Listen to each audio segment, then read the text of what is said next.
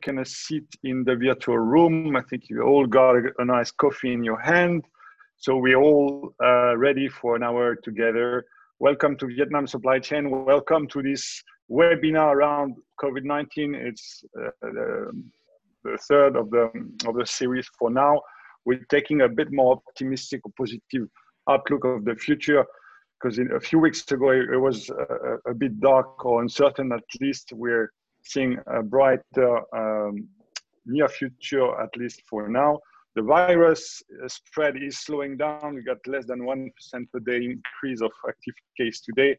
America seems to be still a little bit in trouble with our friends Trump and Bolsonaro. That seems to have to struggle to keep things under control. Europe is nearly waking up. That's a good sign. Africa seems to have escaped a significant crisis. And Asia has been a model, at least for most of the countries, in terms of treating or going through this crisis, with certain exceptions, but we'll cover that later. So we're all eager to get back to normal. I think from Vietnam, at least, we're seeing the streets busy again, almost like it was a few months ago. The question being, how damaged are our businesses, our supply chain?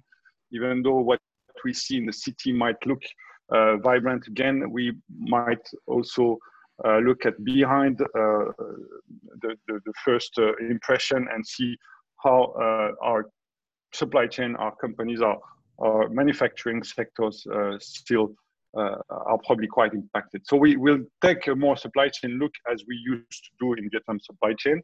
But the difference and the objective of today is to broaden the perspective and take a regional look to the crisis. We'll see regional perspective, we'll see sectorial perspective, and we'll see corporate perspective. So each of our guests will actually give a perspective from a specific countries. I'll try to keep ourselves from the Vietnam perspective, but we'll travel to Hong Kong, we'll travel to Thailand, we'll travel to Singapore, and travel to Cambodia. So it's very much a regional view we'll take today. We'll try to scan different sectors such as logistics, electronics, FMCG, and other construction-related industries. For that ambitious objective, I need help, and we've piled up an interesting set of speakers and professionals that are joining us today. First, we'll have Elsa Yuen. She's a managing director at KDS Global Logistics in Hong Kong. Welcome, Elsa, or should I say Chow San, Elsa. Welcome to this panel. You'll share the Hong Kong view and the logistics view together with us. We have also Mr. Long. Hello, Long Pham, who's the head of Hub Asia for Schneider Electric. Hub Asia being the main distribution center for the entire region for Schneider Electric. Tens of thousands of SKUs, very complex operation, and Long is actually managing this great logistics operation in Singapore.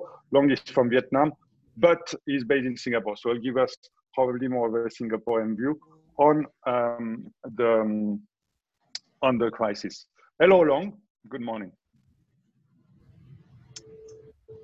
So we'll try to keep your mic open so we can exchange quickly. We have also Chandy Ott. Chandy has a background in manufacturing as long as particularly beverage industry is the core industry where Chandy is active, because he's actually a supply chain director at Coca-Cola in Cambodia. I used to also work with Heineken, so beverages is field.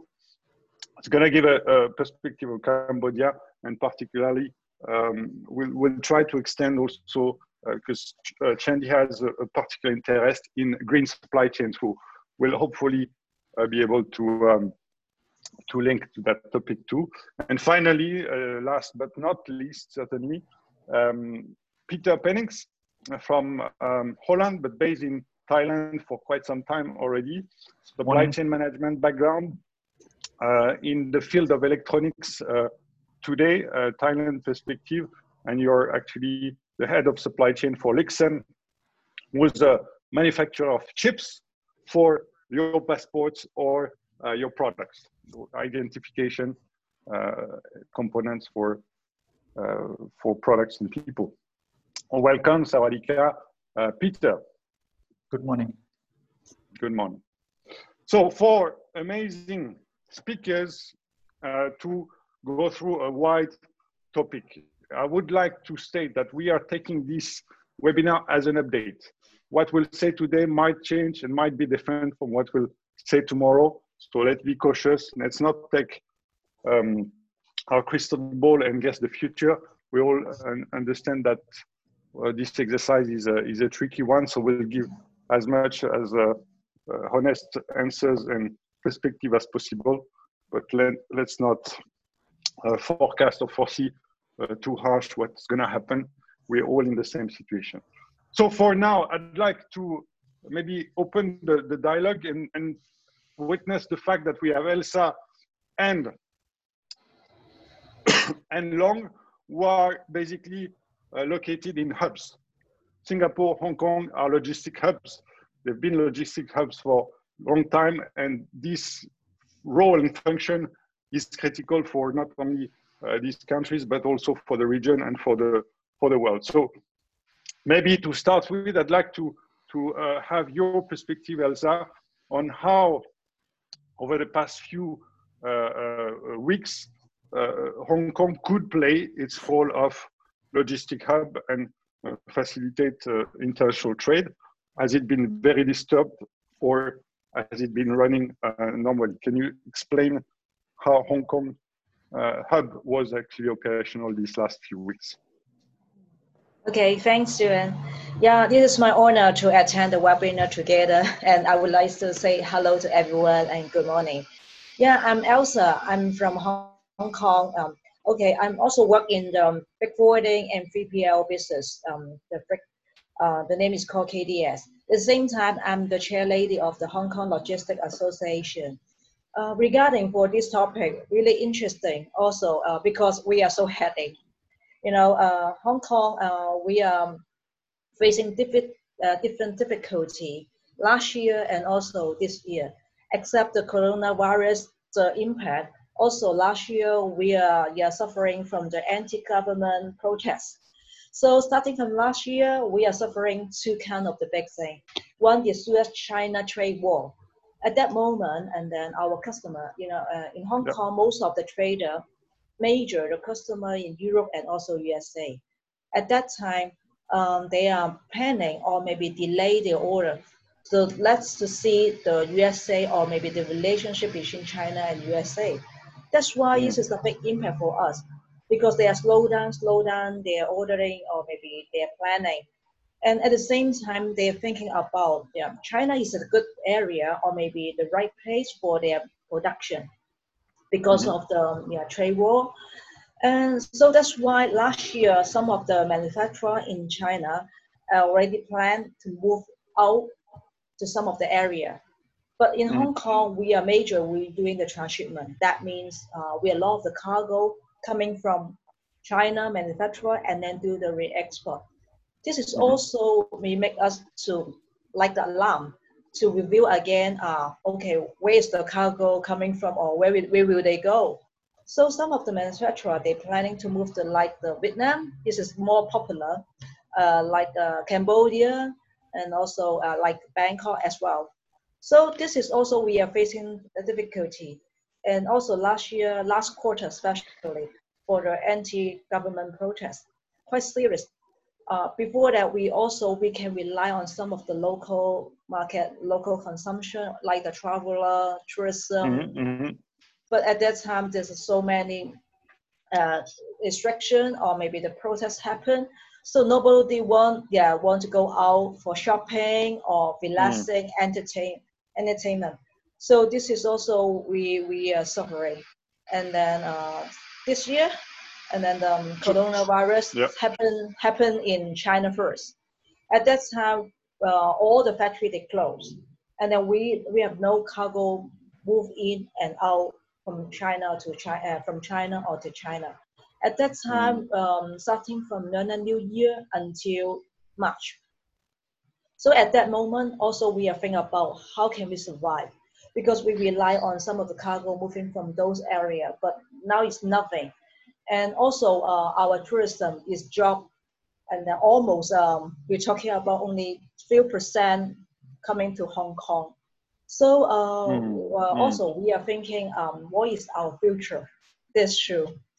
And then but one thing we can find out before that, the Hong Kong people, they don't like to do the internet shopping, or maybe especially for the internet, because we are so convenient, and then we can eat, we can shop everywhere immediately, and 7 days, 24 hours. But right now we cannot do anything.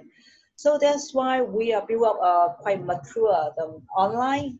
Like recently, we have the Food Panda, Deliveroo for the food delivery, and also we are doing the internet or maybe online shopping.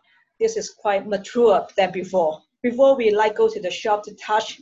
Now they are very mature for the online. So this is there's an evolution of the domestic consumption too. We'll come back to that, Elsa.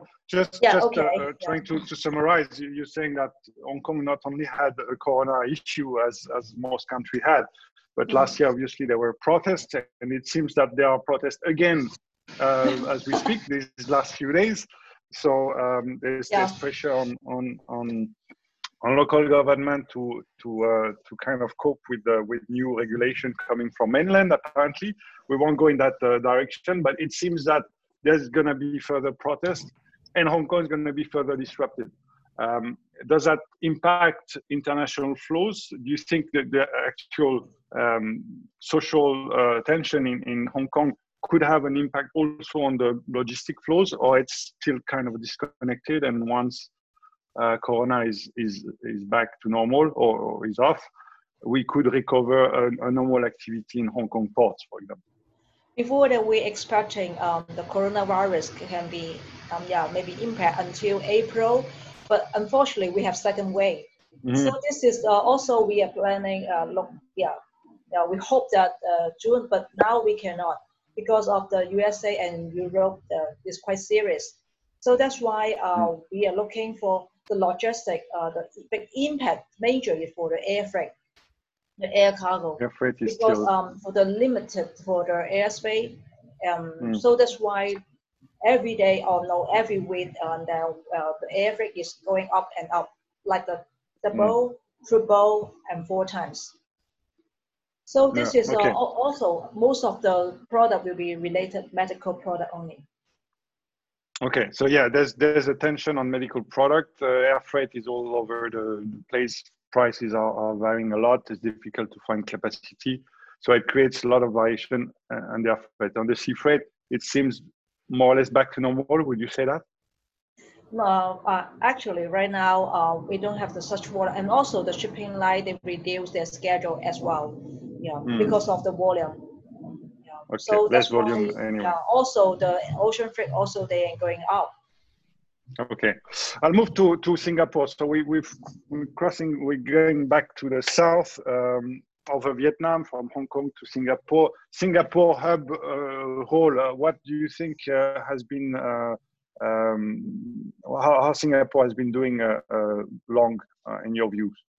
Have you been struggling to ship in and out products, even from your Schneider perspective, or was it smooth all over the time? Okay, thanks, Julian. So thanks, Julian and Vietnam Supply Chain for this opportunity to keep me in contact with my country of origin, right? So thanks, everyone. So good morning to Vietnam colleague.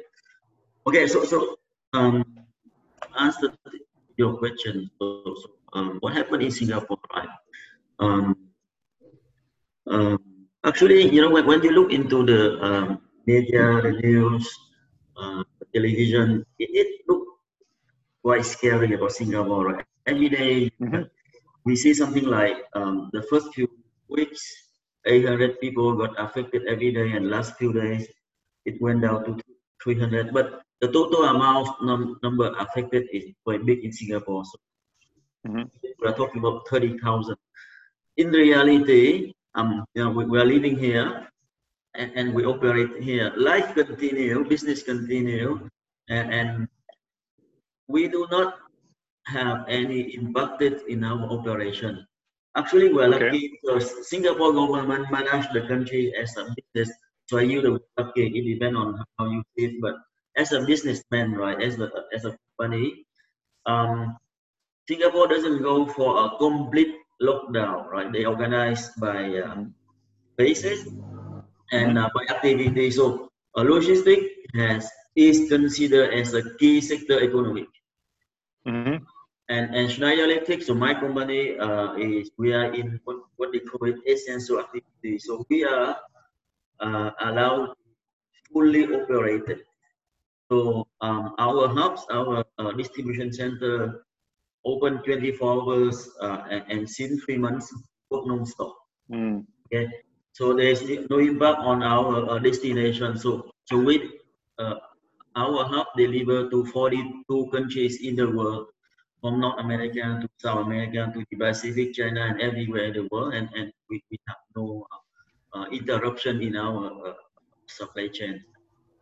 Okay, so it means from an operation standpoint, running an activity there was not an issue. So most of the struggle was on transport, on shipping, or was it another magic? Not an issue because we continue to the service from transport, from custom, everything continue. We got more issue with manpower. Okay, so Singapore is about 6 million population, and a big portion of the workforce come from Malaysia, right? So every day, there's something like 300 to 400,000 workers cross the border from Malaysia to go and work in Singapore. So that is the biggest impact on Singapore activities. So especially for us, Schneider Electric, we have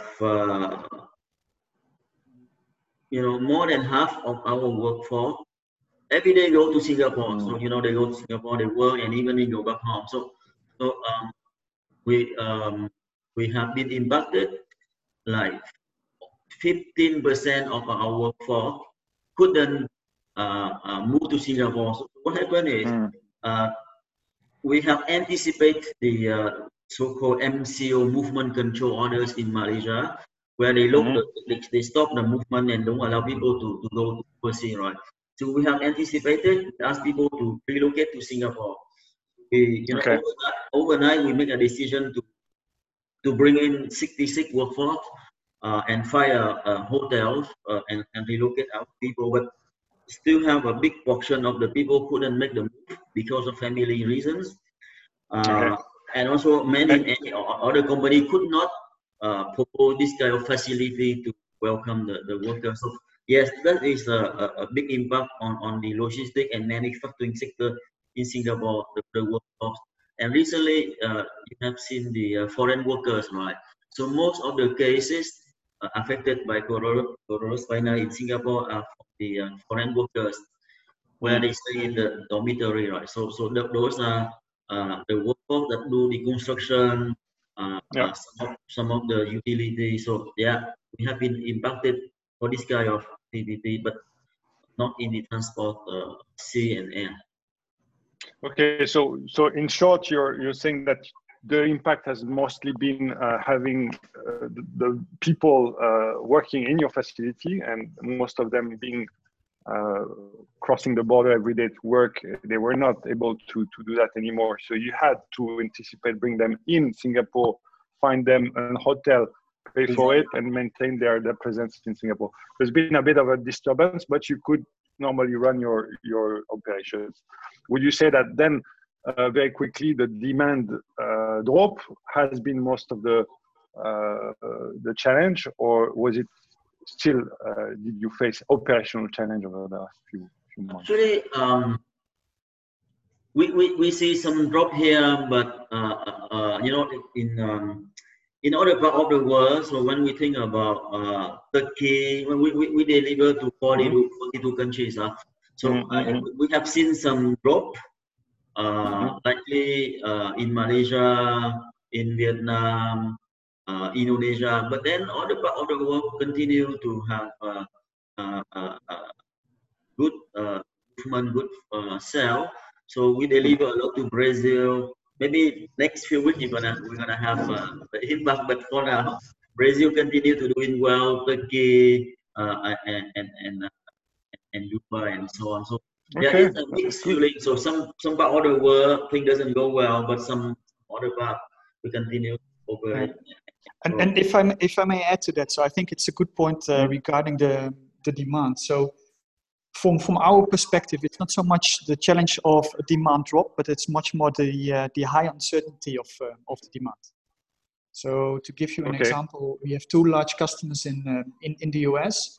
One customer is actually ramping up, the other one is actually ramping down significantly, and they buy more or less the same product for more or less the same end market. So it's overall not an enormous demand drop, but more the uncertainty on what will happen in Q3, Q4, and how that translates into how do we need to set ourselves also from a supply chain perspective and a material perspective. I think that's one of the key questions. Very good point. So we'll come back to uncertainty, but it seems that, of course, and maybe quickly, Peter, before we move to your sector and your company, and Long also, this uncertainty comes from a case-to-case basis, as you described. There could be a company failing and then you lose a bunch of demand, but the other would do well. Or would it be more sectorial and you see some, or even regional? Europe demand tends to go down, South America demand tends to go up. Do you see those kind of trends, or it's all over the place and there's not really a pattern anywhere? From our perspective, there's not a standard pattern to be seen, and I think that's also already related a bit to the situation before COVID-19.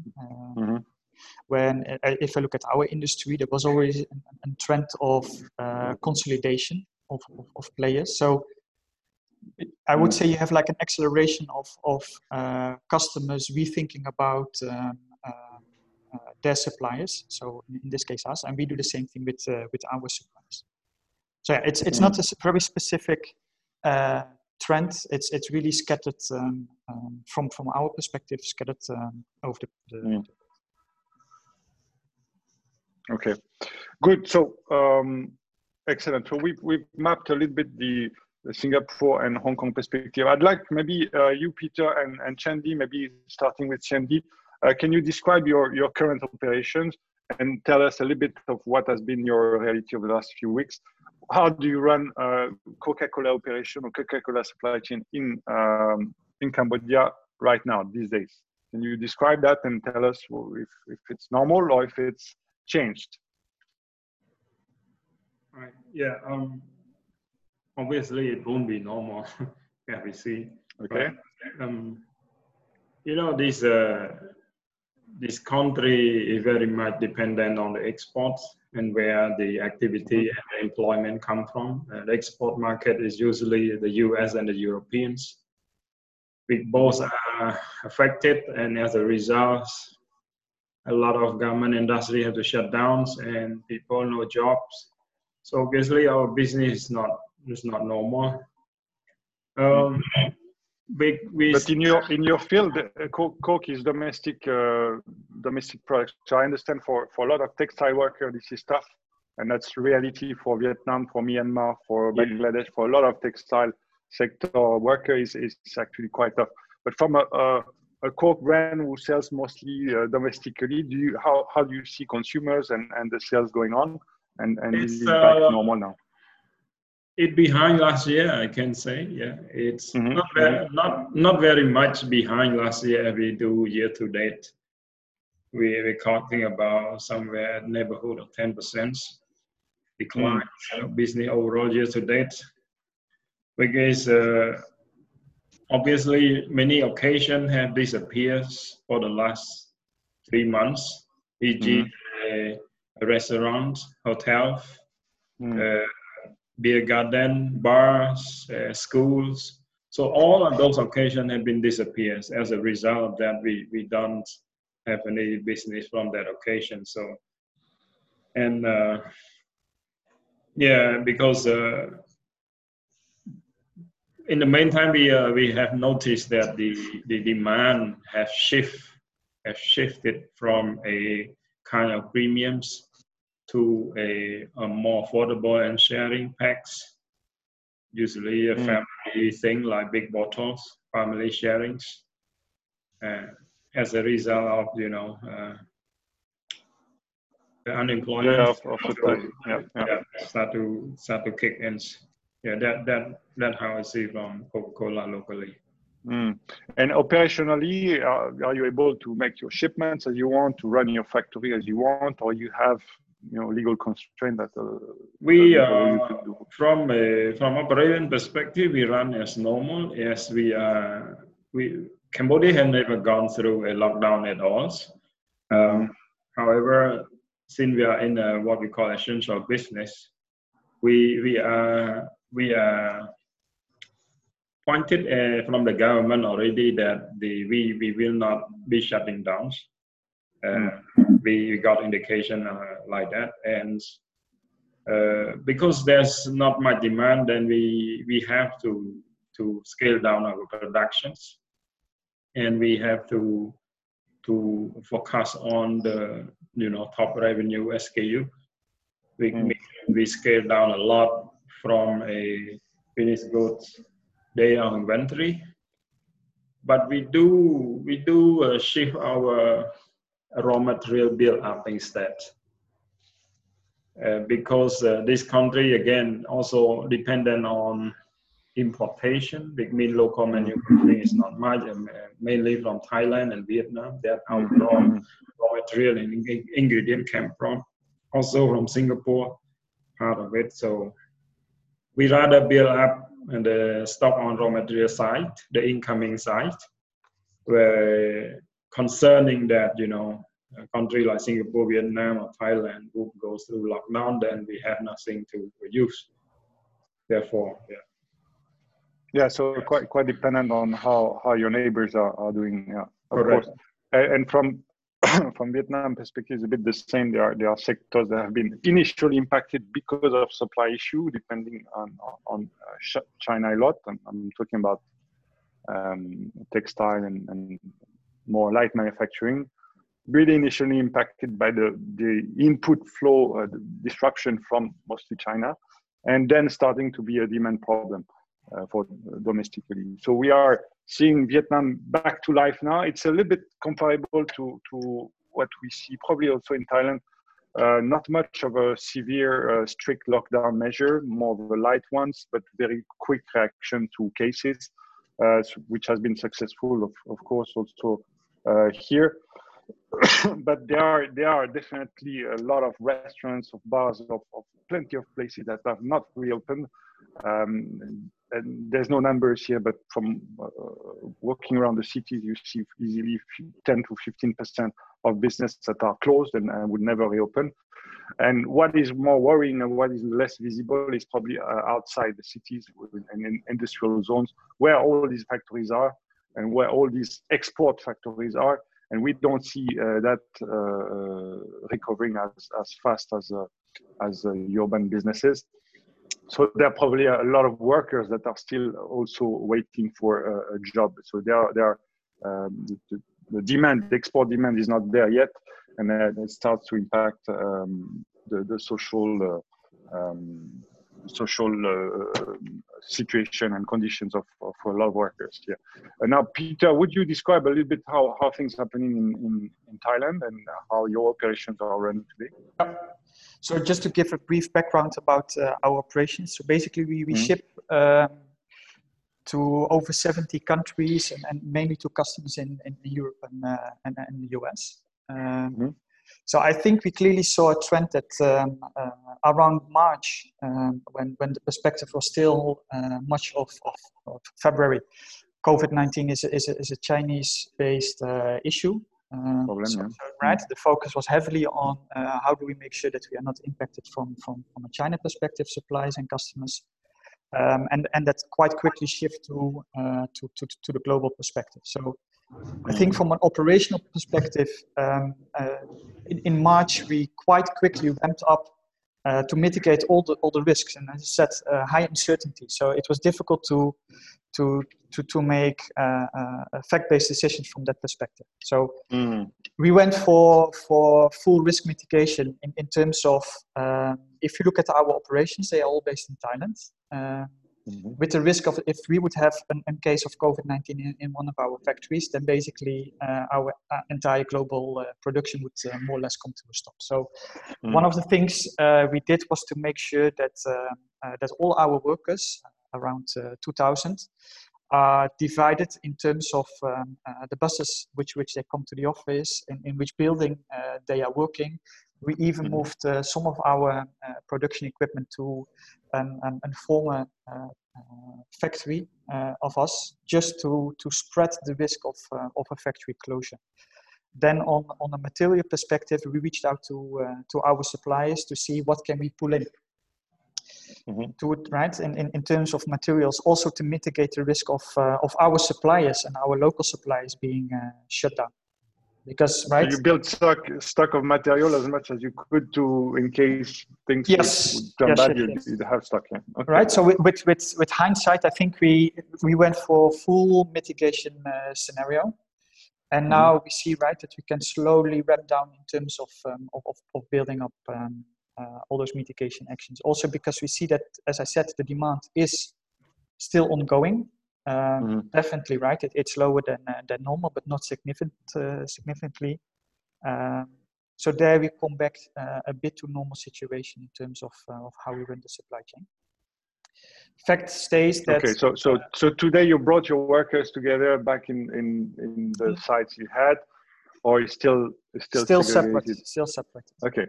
Yeah. So you still have some non-normal kind of situation holding for now, up to a point. Have you triggered this back to normal situation to a certain number of cases in Thailand, or to a certain number of conditions, or is it? It's difficult to say. It's difficult to say, and you can imagine that once you make the decision, and as I said, right, if it's if there would be a case and the factory has to be shut down. It's just a major impact for ourselves because we lose 80% of our production capacity. So there we are extremely cautious. And I think that's a bit of an industry perspective. If you look at our industry, it's very important to maintain the customer relationships in terms of supplying your customers, because once you cannot supply, the risk of your customer going to a competitor and staying with the competitor is quite big. So also from that perspective, we see that our top management is quite willing to say, in terms of freight cost, right? We take the hit in order to maintain that relationship and the supply to these customers, because we, at any cost, do not want to lose that customer with the risk of not coming back in the future. Makes sense, and that's an interesting thing. Then you very likely use air freight to supply your customers, which might have been a tough issue, a tough challenge. That's a very tough challenge. Yeah. So let's cover that topic right together. Air freight, because it's been a problem for a lot of companies. Even though you were not used to use air freight, you would say, yeah, we need to ship anywhere. Our customers are important. Let's use planes, but there's no plane. How do we cope with this? How much the prices have been impacted? A quick perspective, Peter. I'd like to hear Elsa and maybe Long on air freight disruption and how things are running today. Yeah. So quickly, if we are working with 3 logistics service providers, so they already quite early stage this year reached out and said, right, we can secure airspace. Also, some of them operating their own charters. Obviously, all of that comes with a cost. So as I said, right, the cargo perspective, there's still flights available. Costs are going up sometimes for certain days 2-3 times. What we see is that 2-3 times. Yeah, so for some lanes it's up to 2-3 times. Also dependent on how quickly we can lock in our freight. So typically it was a 1-week perspective. Now, right, we need to be more fixed to communicating when do we need to ship out. What you see, and I think that's interesting in COVID-19 overall, where in the past we couldn't have discussions with customers about can we find better alternatives from a price perspective by going to an hub, where in the past it was an absolutely no-go. Now, given the situation, there's that flexibility of allowing alternative flight routes into Europe just to secure the supply. Okay, so prices have been increasing, but there's some flexibility to play around. But what is interesting is that air freight is used for emergency shipment, but now you start to need to book it 1-2 weeks in advance to make sure you have some capacity available. Correct. Yep. Interesting. Elsa, what's your view on air freight and how it's been going from a Hong Kong perspective? Elsa, are you here? Yeah, you're mute. Can you tell us what's your view on air freight from Hong Kong? Have you seen changes on the market? What's the situation there? Yeah, before that, we ship a lot of the medical product from China, major also from Hong Kong. And also due to the passenger flight almost canceled, especially for our hometown carrier, Cathay Pacific, they almost zero operation to operate the passenger flight. Only the cargo flight and or maybe the charter freighter. So that's why it makes the capacity is lower than before, and also there's a great demand. That's why an air freight is going 2 times and 3 times going up. Before that, we need to ship a lot of the medical product from China. So that's why they're willing to pay. And all the air freight must be DOD. That means they cash. But right now, the main product right now, maybe a little bit stable, and then the supply, all the thing. So some of them, the customer, major for the like the electronic product and premium product, and then they will ship that by air as well. So they are also suffering air freight, because of they need to operate their factory and continue the production. Well, what's the trend there? Do you see capacity increase in the air freight, or do you see still a big portion of the capacity used for medical equipment and emergency things, and to the expense of other normal cargo shipment? Or what's the trend in terms of capacity and price potentially? Do you see an upward trend of price, or going to be back to more reasonable rates? I think the demanding is going up because because of before that the Chinese factory maybe they closed down, but now now this is the US and Europe also closed down. But I think they will soon normally. Normally that means that the production will be must be go to normal production. But so air freight capacity. Yeah, right. But the freight capacity maybe is still the lower level because they would like to earn more. Because they're losing money before. So this is we were facing the difficulty for the higher freight. So at the same time, we think about the consumer product. That means later whether they can afford such kind of higher rate or high operation cost. So this is also we worry about. Okay, Long, would you have a perspective on air freight? I guess you using that. Okay, so our view is more as a client, a user from the air freight, right? So I mean, I don't have much a view on the capacity. What capacity? What I know is a lot of companies have got the flight and the price have increased actually up to 5 times. Just give you a numbers. Flying things from Europe to Singapore, it goes like €10 per kg. Okay, so now for us, we deliver a lot to construction, but then because of the lockdown, right? So everything slowed down. So we successfully convinced our customer to completely stop air freight. It All doesn't right. make sense to bring goods and sleep somewhere in the warehouse or the construction site, right? So rule number one, no more air freight. But now when we have some special cases like hospital, they need to up immediately, then customer have to pay. Then we go and negotiate and try to get the service. But we also try to bring goods via road, so we use CBT, cross-border truck, from China to Singapore. So we go to Vietnam, Thailand, Malaysia, and Singapore. So we it a bit longer, but we ensure the supply continue. Yeah, okay. So because of the slowdown of the demand and your customer being not necessarily too much in a rush, you stop the air freight, save some cost, and still maintain a decent service while also trying to find alternative on the road to deliver with flexibility. Clear. Now let's move on because time is flying. This is fascinating, but we also need to move on toward what's coming out in the future. What I'd like before we project ourselves for the next few months is for you to maybe explain what would be the lesson learned from your company perspective, from the highest level. What do you think those big bosses or these company leaders have understood from the crisis, and what you think they have initiated from a change perspective? Peter, would you see a before after picture from again corporate leadership? Yeah, especially from a corporate perspective, I think the realization of the dependency on the Thai-based manufacturing location is clearly something which is now on the mind. Having said that, if we look at our footprint, where I wouldn't say the direction, but where the thinking was more on can we consolidate our manufacturing footprint into one new location.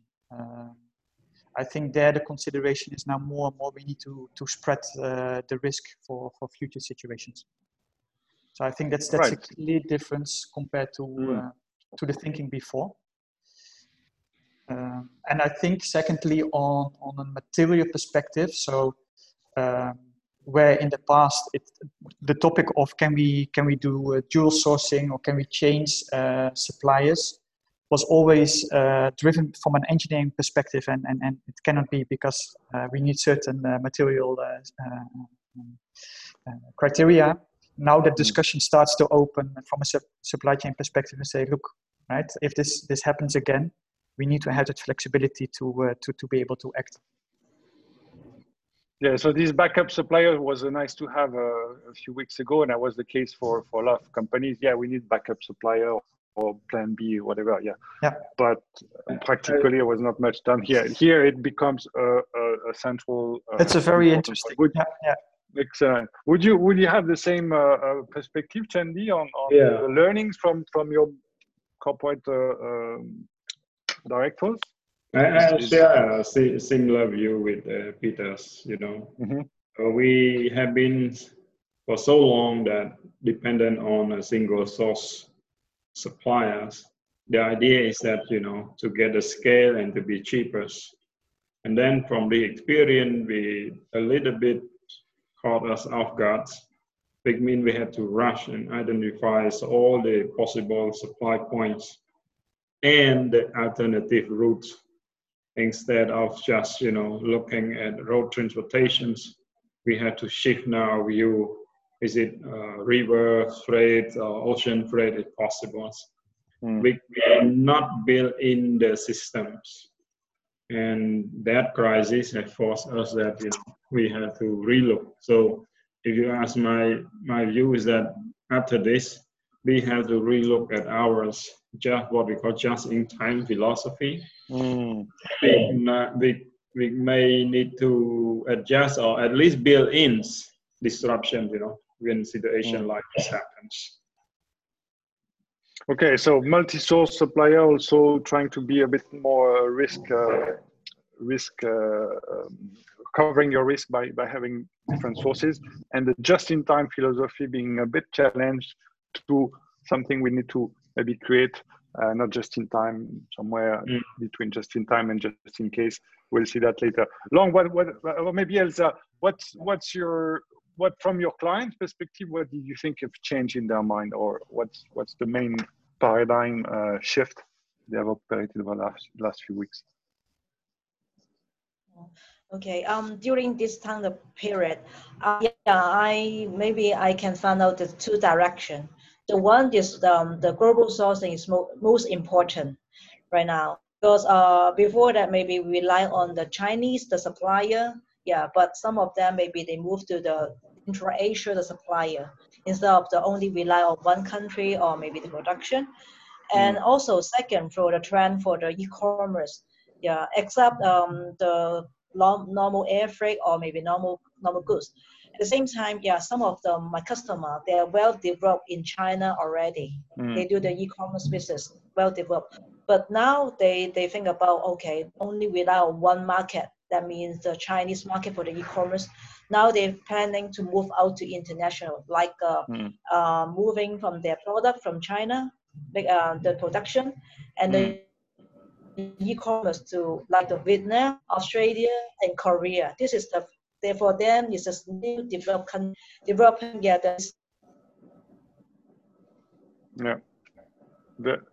Very interesting. I think the cable has cut, so I will take over. But that's so we need to pay more attention, like before that law was curious. Yeah. Okay, so there's been a bit of an interruption, but pay more attention. I get that. Sorry. But e-commerce is important. Sorry, there's a bit of delay, so I'll take over. I think we heard you well. I keep in mind this global sourcing and maybe the shift of different factory or production locations, but also the e-commerce trend that is shifting from very China-centric to outside, and we see that from Vietnam also. There's been a shift, and we can access more easily cross-border products now directly from Vietnam. So there's an acceleration of e-commerce definitely in the region, and that's probably also pushed by Chinese company, because most of the e-commerce players, at least in Vietnam, are invested by Chinese companies. Along, what's your view in the corporate world in Schneider Electric? What has changed? And you are a company who's very lean, very advanced in process engineering and so on. So I'm very curious to hear you on how things have changed in the mind of those Schneider Electric. So we speak about lesson learned. I think we haven't. The crisis is not gone yet, right? So so we have not seen the whole picture yet. So whatever I'm gonna say today is like just a few analysis, just a few things that we have seen from the beginning. I think more to come. From our corporate, the direction is. I'm talking about more on customer perspective. I'll touch on the internal process, but the push is to go and work closer to the customer. During this crisis, there's a lot of conversation with customer, a lot of digital meeting, the conference, and so on, to understand customer issue. And myself, we went to see customer. We try to match our delivery with their production planning. You know, everyone try to put buffer here and there, right? But then at the end, we cannot match the delivery. Then complain here and there. So we really work with the customer, go to their production, go to their lines, see how they do, and try to bring the components to meet their production planning. I think this is lesson number one: work closer with your customers. And we also learn from the customer that more and more the lead time becomes shorter and shorter. Right.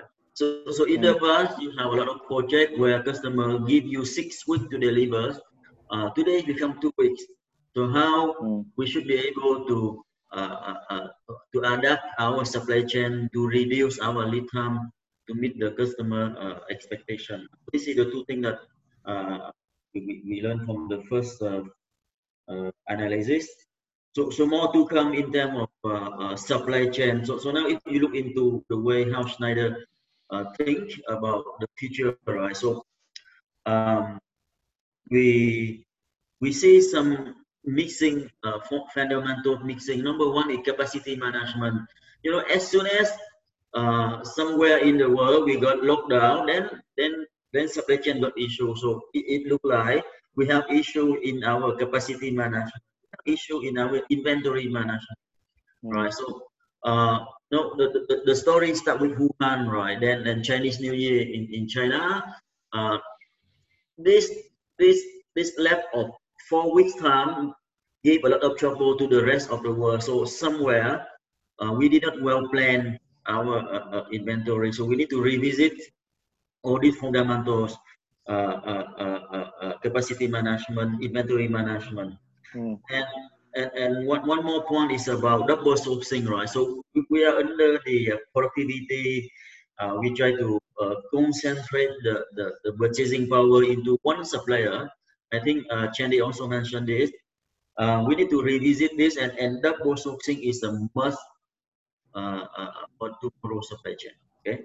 So more than trying to have a plan B supplier just in case, you're actually splitting your volume to 2 suppliers and depend on those 2 full time. No. And more we will talk about regionalization of supply chain.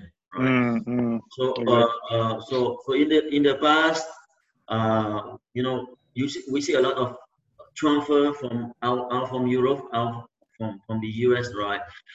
But actually, a few years back, we have started to do what we call C4C, China for China, right? To China market, to focus to China production for China market. Asia, this part of the world, South Asia, to this market of 600 million people. But then Europe and US should be on their own. Also, the direction is to go for regionalization of supply chain. Yeah, that's a big trend, definitely. Okay, good. I may want to open the floor to questions. I've got a few more, but please feel free to drop a message in the chat box, and we'll cover that. Or feel free also to take the mic and share your question directly to speakers. While you're preparing, we got a few minutes before the end. I'd like maybe to open the mic to all, and for you to give us what is your view of, and we started to explore a few aspects, but what in the coming months and years, how supply chain would look like. And we've touched on more supply sources, more ability to absorb shocks through inventory. So all these are nice to have, but at the end of the day, correct me if I'm wrong, but that all this is going to be more expensive. Your OPEX will necessarily increase, or am I mistaken? So how do you cope with being more safe supply chain, more resilient supply chain, and still be competing in the market? What's your take there? One by one, we'll start back with Long. What's your view of future supply chain, and how you will maintain your competitiveness with this extra layer of caution?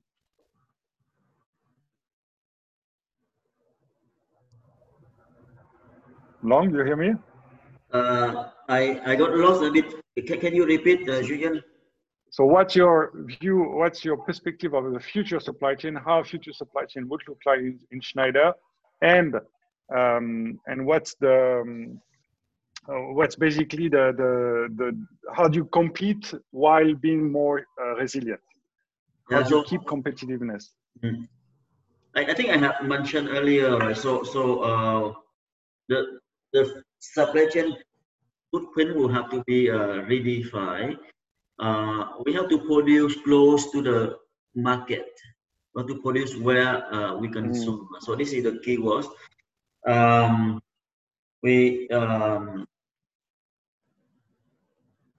Smart manufacturing is key as well, because you know through this crisis, where you have less workforce being on site, but you still have to continue to manage the operation. Then you need to get more data visibility, right? So if you should be able to manage from distance, from remote, we should have more smart devices in our manufacturing, our logistics to be able to control. And lead time is really a challenge for everyone more and more. So that comes to your idea of producing close to market. So shorter lead time, smarter facilities, more data, more insights, more visibility on real-time operations. Yep.